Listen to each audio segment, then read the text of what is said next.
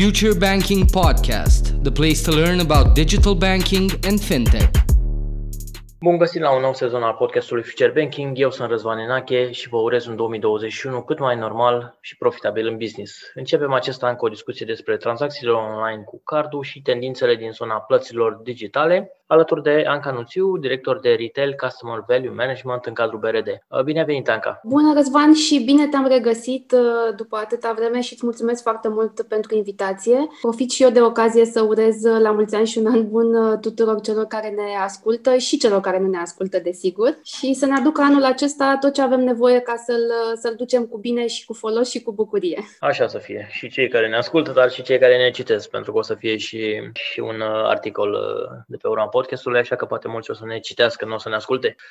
Intru direct în cel mai important subiect, aș zice, al începutului de an, mai exact trecerea de la autentificarea cu 2 factori, o reglementare, un rezultat al reglementării PSD2 care a provocat ceva dificultăți și te-aș întreba în primul rând dacă crezi că piața a fost pregătită pentru schimbările aduse de această reglementare PSD2 și mă refer la piață și la bănci și la comercianți și la procesatori. Da, e o întrebare bună. Acum, dacă a fost pregătită, dacă stăm să ne gândim că ne pregătim de ceva vreme pentru asta și evoc doar primele discuții, mese rotunde și conferințe care au început încă din anul 2018 pe acest subiect și cu siguranță ți le amintești și tu, în cadrul cărora discutam împreună despre cum traducem directiva, ce au de făcut actorii implicați în flux, cum și dacă clienții vor fi impactați de această schimbare. Sigur, discuțiile au continuat și în anii următori, dar mai mult decât atât s-au transformat în niște proiecte concrete la nivelul fiecărei bănci, cu implicarea comercianților și a procesatorilor. Schimbarea este, desigur,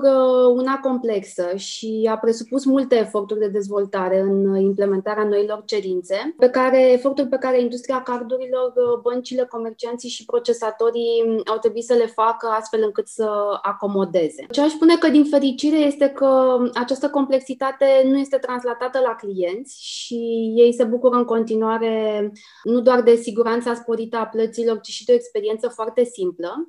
Dar dacă e să explic complexitatea, poate că ar fi ilustrativ să amintim faptul că termenul inițial a fost septembrie 2019, dar care ulterior, după multe pressing-uri făcute de state importante și jucători importanți în domeniu în cadrul Uniunii Europene, acest termen a fost extins până la finalul anului 2020. Cred că asta e relevant cumva apropo de complexitate și de cât de pregătiți ne consideram într-un moment anume sau altul. Sigur că pe piața din România a fost mai mult sau mai puțin aceeași situație apropo de pregătiri și cu toții am depus eforturi importante. Am avut o colaborare strânsă și am respectat termenele și eu spun că da, deci după toate eforturile făcute, consider că ne-am pregătit suficient și la momentul lansării am fost ok. Iar când vine vorba de clienți, pentru că acolo oarecum au apărut dificultățile și reacțiile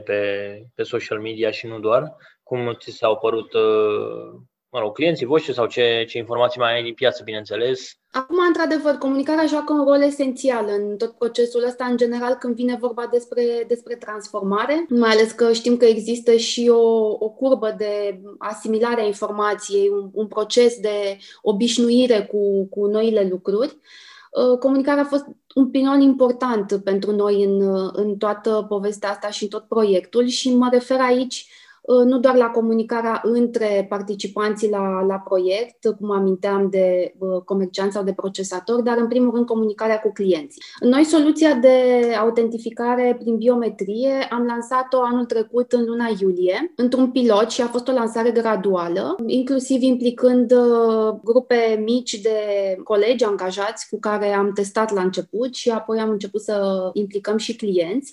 Și am făcut asta tocmai pentru a colecta feedback și pentru a folosi ulterior acest feedback în a îmbunătăți comunicarea și mesajele și felul în care reușim să transmitem la client această schimbare. În momentul de față, practic, biometria e principala metodă pe care o recomandăm. De la 1 ianuarie am schimbat și am revizuit practic și metoda de validare prin SMS. adăugând acea parolă suplimentare în linie cu cerințele reglementare. Desigur că alternativa biometrică este cea mai simplă și cea mai frumoasă. În momentul în care vorbim de o setare a unei parole, clientul trebuie să facă un pic mai mult efort pentru asta, dar pot să spun că în momentul de față nu am întâmpinat plângeri sau feedback-uri negative din partea clienților, ci dimpotrivă. Mă refer la cei care folosesc biometria. Cam ce pondere ar fi cei care folosesc biometria, unde, cum ai spus, este cea mai frumoasă și elegantă variantă, din portofoliul vostru, bineînțeles, versus cei care au ales să-și seteze încă o parolă, pentru că acum este relativ prematur și au setat parola, ca toți dintre noi, problema cu parolele este că le uiți și, parola mai trebuie schimbată și la 90 de zile. Deci, oarecum, problemele s-ar putea să apară mai târziu un pic în cazul acestui grup. Dar pe zona de biometrie, cam ce pondere dintre clienți au ales această variantă? Practic, noi am înrolat cam aproape 70% din posesorii de card care efectuează în mod constant tranzacții de e-commerce, plăți electronice. Sunt deja înrolați în soluția de biometrie, în aplicația de mobile banking și au această soluție la dispoziție. Cum spuneai și tu, poate că e prematur să dăm niște cifre, pentru că ele în momentul de față sunt într-o dinamică, cum spuneam, e și curba de învățare. În viitor eu mă aștept ca acest procent totuși să crească, pentru că noi promovăm intens biometria și am făcut numeroase campanii și continuăm să facem de comunicare către clienți prin intermediul aplicației de mobile banking, prin site, prin e-mail-uri, SMS-uri, ajutați și voi prin conștientizare și procesul ăsta de informare. Așa că mă aștept ca procentul de biometrie să crească. Păi cum comunicați pe lângă aceste metode despre care mi-ai spus, SMS, în aplicație, bineînțeles, acum clienții tuturor băncilor sunt în general întâmpinați de un mesaj pentru a explica ce se schimbă cu PSD2. Comunicați și direct în sucursale, sunt persoane care vin, comunicați pe telefon, în call center.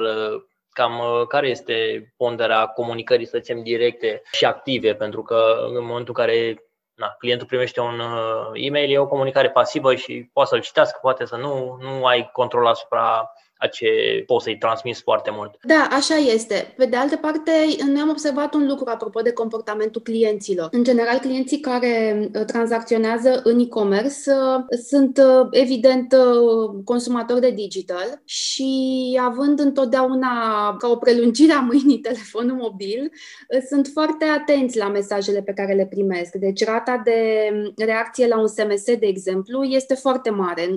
De-a lungul timpului noi chiar am făcut studii pe zona asta ca să înțelegem eficiența canalelor de comunicare și SMS-ul de departe este cel mai eficient, adică un procent de mai bine aproape 90% din clienții care primesc un SMS spun că l-au primit, l-au citit și își aduc aminte de el. Interesant. Da. Și atunci, practic, ăsta a fost principalul canal pe care l-am folosit. Cum spuneam, și e-mail-urile și, desigur, colegii noștri din contact center și colegii din rețea, ei sunt promotorii, evident. Dacă un client sună în contact center pentru diverse probleme, colegii noștri știu și comunică și informația aceasta. Sau dacă ajunge în branch și discuția curge în direcția aceasta, li se comunică și acest lucru. Asta e ceva ce nu reprezintă un one-off. Efortul de comunicare, din punctul meu de vedere, trebuie să fie unul constant și continuu și nu ne oprim aici. Am înțeles. Acum, cum se face autentificarea? Pentru că voi rulați în paralel două aplicații, MyBRD Mobile și respectiv Net și presupun că și You, noua aplicație lansată de voi, autentificarea acum unde se face? Da, așa este. Pe noi toată această schimbare, tot acest proiect ne-a prins într-adevăr într-o situație în care practic am început să dezvoltăm și noua aplicație și avem aici roadmap-ul de lansare și de dezvoltare al noii aplicații, dar în paralel funcționăm și cu aplicația veche existentă MyBRD. Autentificarea biometrică în momentul de față se face în MyBRD. Aplicația You a fost lansată, am avut un prim release la finalul anului trecut și, cum spuneam, există un calendar foarte încărcat de release-uri noi care presupune lansarea de noi funcționalități și adăugarea de funcționalități la această aplicație.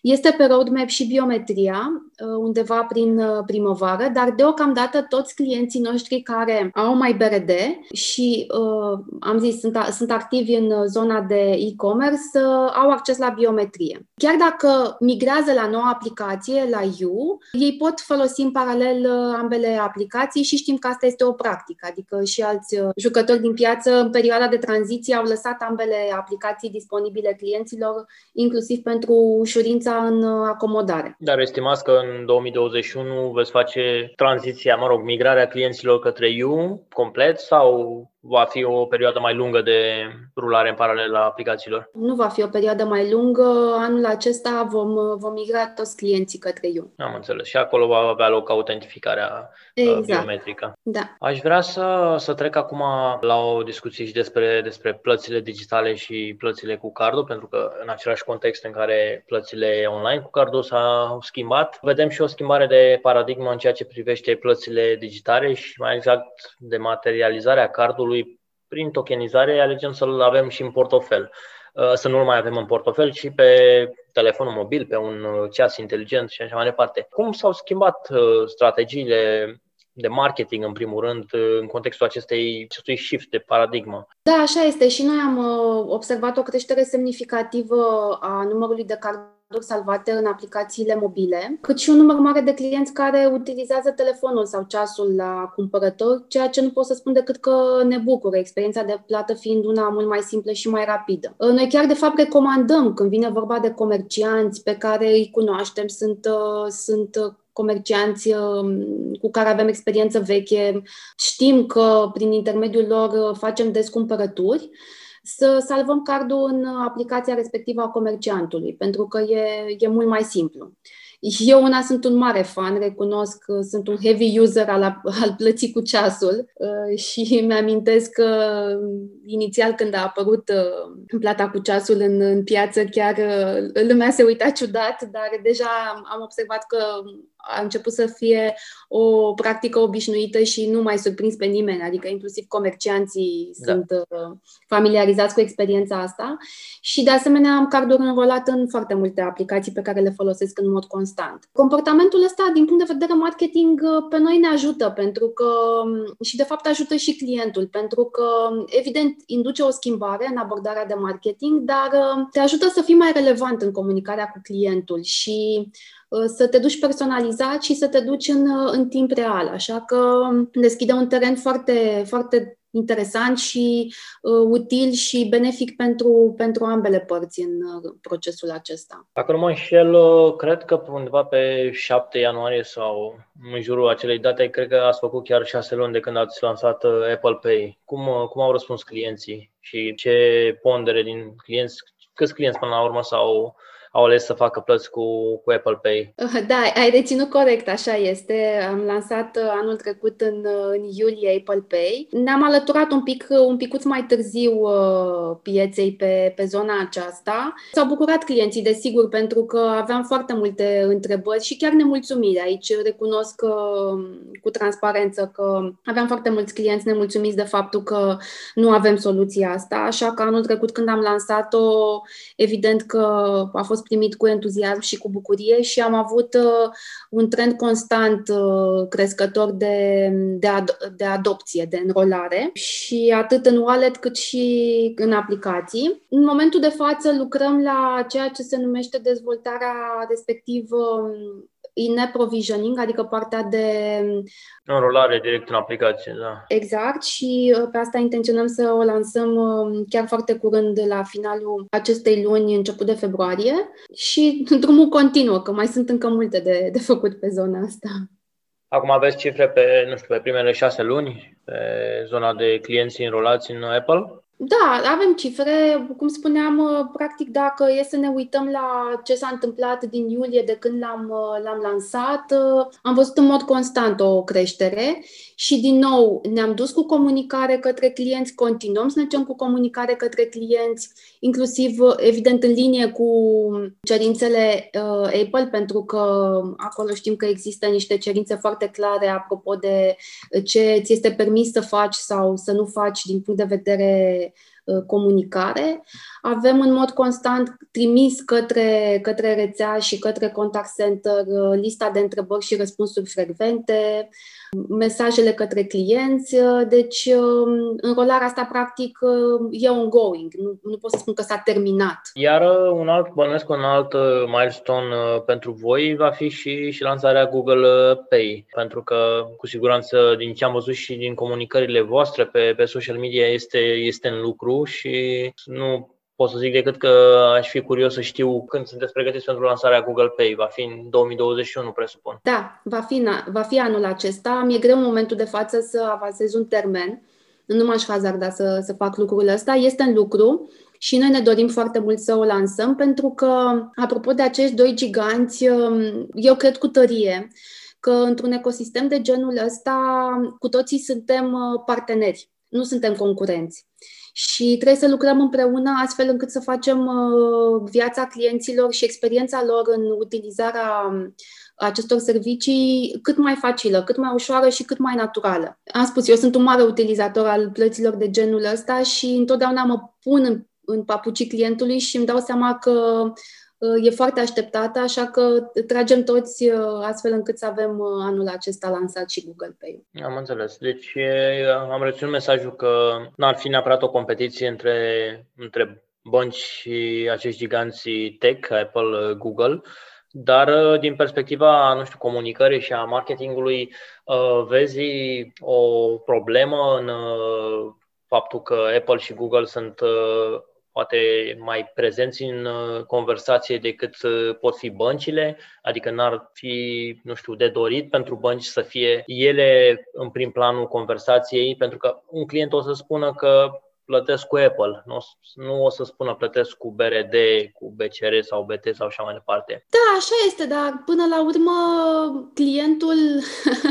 clientul important să aibă o experiență faină. Cum spuneam, eu nu consider că suntem concurenți și pe mine personal nu m-a deranjat și nu mă deranjează niciodată un statement de genul ăsta, pentru că important e clientul să fie happy în ceea ce face și în felul în care își face plățile. Faptul că Apple și Google sunt foarte prezenți în comunicare, eu consider că ajută pentru că ei promovează partea asta de experiență digitală și vine în linie și cu pilonii noștri strategici de comunicare. Deci cred că se împletesc foarte frumos. Am înțeles. Trebuie să te întreb și despre dacă crezi într-un viitor și al cardului fizic, în formă fizică, pentru că aici e o dezbatere dacă renunțăm.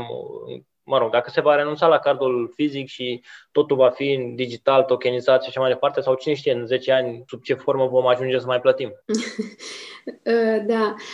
Trendul este clar de dematerializare și e o axă strategică și pentru noi aceasta, mai ales dacă, cum spuneam, dacă ne uităm la cardurile înrolate în aplicații, la cardurile folosite în mod virtual. Vedem și pe piață, în general, faptul că în ultima vreme plata cu cardul a crescut, dar trebuie să ținem cont de faptul că totuși în România, ne place sau nu, cash-ul este încă foarte prezent și sunt mulți cei care încă folosesc foarte des sau exclusiv cardul inclusiv pentru retrageri de cash la numerar. Și atunci vin și spun că avem nevoie din nou de o combinație între două elemente importante.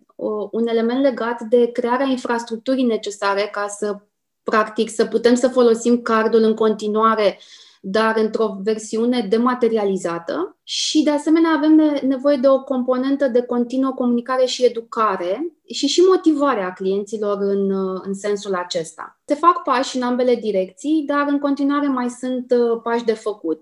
Când spun că se fac pași, mă gândesc, de exemplu, la faptul că au început băncile să investească în automate bancare cu capacități de contactless. Deci, practic, inclusiv dacă vrei să te duci să retragi cash de la bancomat, nu mai ai nevoie dacă ai un device la tine, telefonul sau ceasul inteligent. Dar infrastructura trebuie să ajungă să aibă o acoperire națională și tehnologia asta trebuie să fie îmbrățișată din ce în ce mai mult de clienți. Chiar dacă e un drum lung, eu totuși rămân optimistă pentru că, așa cum spuneam, trendurile ne ajută, inclusiv cele internaționale, și nu exclud faptul că în ceva ani de acum încolo putem să asistăm la o dispariție a plasticului, mai degrabă parțială decât totală, aș spune. Am înțeles.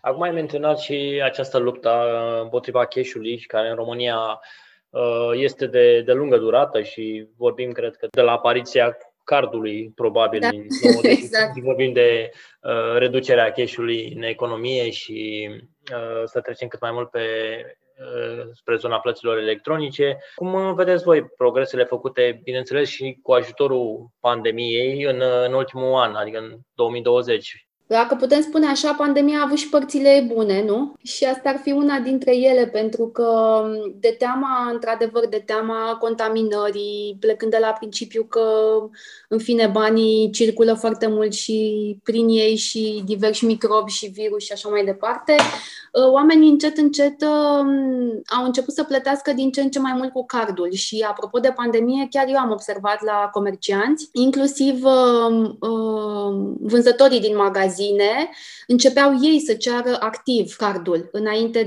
de a scoate clientul portofelul, întrebau dacă nu se poate plăti cu cardul. Evident că asta a fost o schimbare de paradigmă, pentru că înainte nu erau neapărat atenți la detaliul ăsta și dintr-o dată au devenit foarte atenți, repet, atât comercianții cât și clienții, și asta a ajutat. Deci, clar, din punctul ăsta de vedere, plățile cu cardul au crescut foarte mult anul acesta. Eu înclin să cred că e un obicei pe care, odată ce l-am căpătat, nu o să-l uităm după ce trece pandemia și ne revenim la viața normală. Și atunci ne va ajuta și în continuare. Am înțeles, Anca. Aș vrea să te întreb pe final, pentru că ai vorbit de lansarea You anul trecut, pe finalul anului trecut, și de un pipeline destul de generos, ce poți să ne dezvălui din funcționalitățile noi ale aplicației mobile și, bineînțeles, cele pe care poți să ni le dezvălui acum, astfel încât să vedem la ce ne așteptăm în zona digitală a BRD în acest an. Da, pot să vă povestesc câte ceva, sigur, fără probleme. Practic, în primul rând, ne-am concentrat ca nouă aplicație să ofere clienților cu totul și tot o experiență diferită, mai bună, mai prietenoasă, mai simplă. Și atunci aplicația este foarte curată, foarte aerisită, foarte ușor de vizualizat informația din ea. În momentul de față, minimalist. Am văzut că este un trend global și, cred că este foarte pozitiv să fie totul mult mai simplu. Da, te ajută să nu te pierzi, pentru că în momentul în care deschizi un ecran în care ai 7000 de informații, imagini, pop-up-uri, experiența e una nefericită, pentru că ajungi prin aglomerația asta, de fapt, să pierzi clientul și să nu mai știe la ce să se uite și ce are de făcut acolo. Iar stilul acesta minimalist, cum spuneai și tu, e un trend internațional și e și un trend validat cumva de clienți prin studii și prin feedback-urile primite, deci este chiar apreciat. Și atunci asta a fost principala noastră preocupare într-o primă etapă, când am lansat, spuneam anul trecut la final, o primă versiune a aplicației.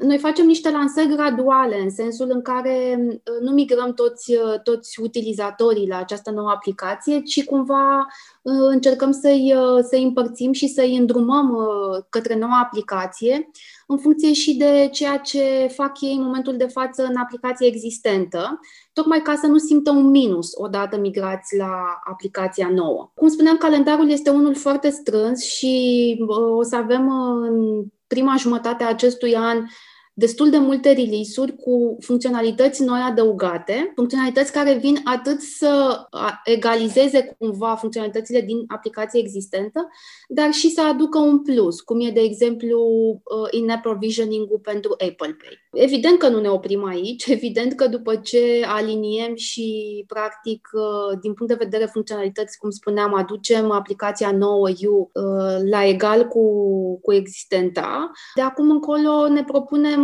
să facem foarte multe lucruri și ne dorim ca You să devină canalul de interacțiune cu clientul, punctul prin care clientul practic să-și acceseze cât mai multe informații și să facă cât mai multe operațiuni și să aibă experiențe foarte bune în relația cu BRD. Am înțeles. Recunosc că am fost acum mulți ani impresionat de acest stil minimalist și la My BRD Mobile, așa că chiar aștept cu nerăbdare să văd și cum o să dezvoltați You, pentru că a fost un stil care mi-a plăcut atunci și multe alte aplicații erau foarte înghesuite și obositoare, așa că mă aștept să faceți o treabă foarte bună și cu You. Îți mulțumesc de feedback și da, ne obligă și ne onorează încrederea pe care ne-ai dat-o și feedback-ul.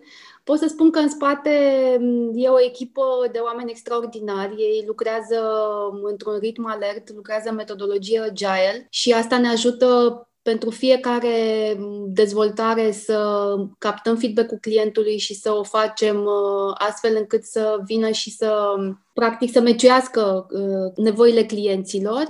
Și da. De menționat că sunteți una dintre băncile care au mutat, dacă vrei așa, divizia de digital în afara băncii, la, câteva sute metri distanță, dar oarecum mișcarea este una de mai se poate să muți divizia care se ocupă cu dezvoltării în afara bankingului tradițional, probabil tocmai pentru a aduce și a stimula creativitatea și, independența în gândire. Da, fizic ei sunt în altă clădire. A fost și aceasta o strategie pentru că, de fapt, ce trebuie să facem și am început să facem, dar din ce în ce mai mulți dintre noi, să încercăm să gândim de fiecare dată în tot ceea ce facem, în activitatea noastră zi de zi, prin ochii clientului. De multe ori picăm în capcana de a gândi lucruri și de a implementa lucruri prin filtrul nostru și prin mindset-ul nostru de oameni de bancă, ceea ce e greșit din punctul meu de vedere. Și atunci, cumva, așezarea lor într-un spațiu distinct a avut în vedere și lucrul acesta. O schimbare de mindset. Anca, îți mulțumesc pentru prezența la podcastul Future Banking și mult succes cu aceste planuri pentru You și nu doar pentru aplicația mobilă. Aștept cu nerăbdare, cum ziceam, să mai povestim pe măsură ce aveți diverse lansări și funcționalități în aplicație. Mi-a făcut o reală plăcere să te avem aici la Future Banking. Mulțumesc și eu mult de tot, Răzvan, și pentru mine a fost o bucurie și o plăcere să ne auzim și toate cele bune, mult succes și vouă anul acesta. Mulțumim! Și, dragi ascultători, vă mulțumim de asemenea pentru că ne-ați fost alături și ne reauzim curând cu un nou episod din podcast. Între timp ne puteți urmări pe rețelele sociale Facebook și LinkedIn, căutând Future Banking. Aveți grijă de voi și un nou an cât mai bun. Vă salut!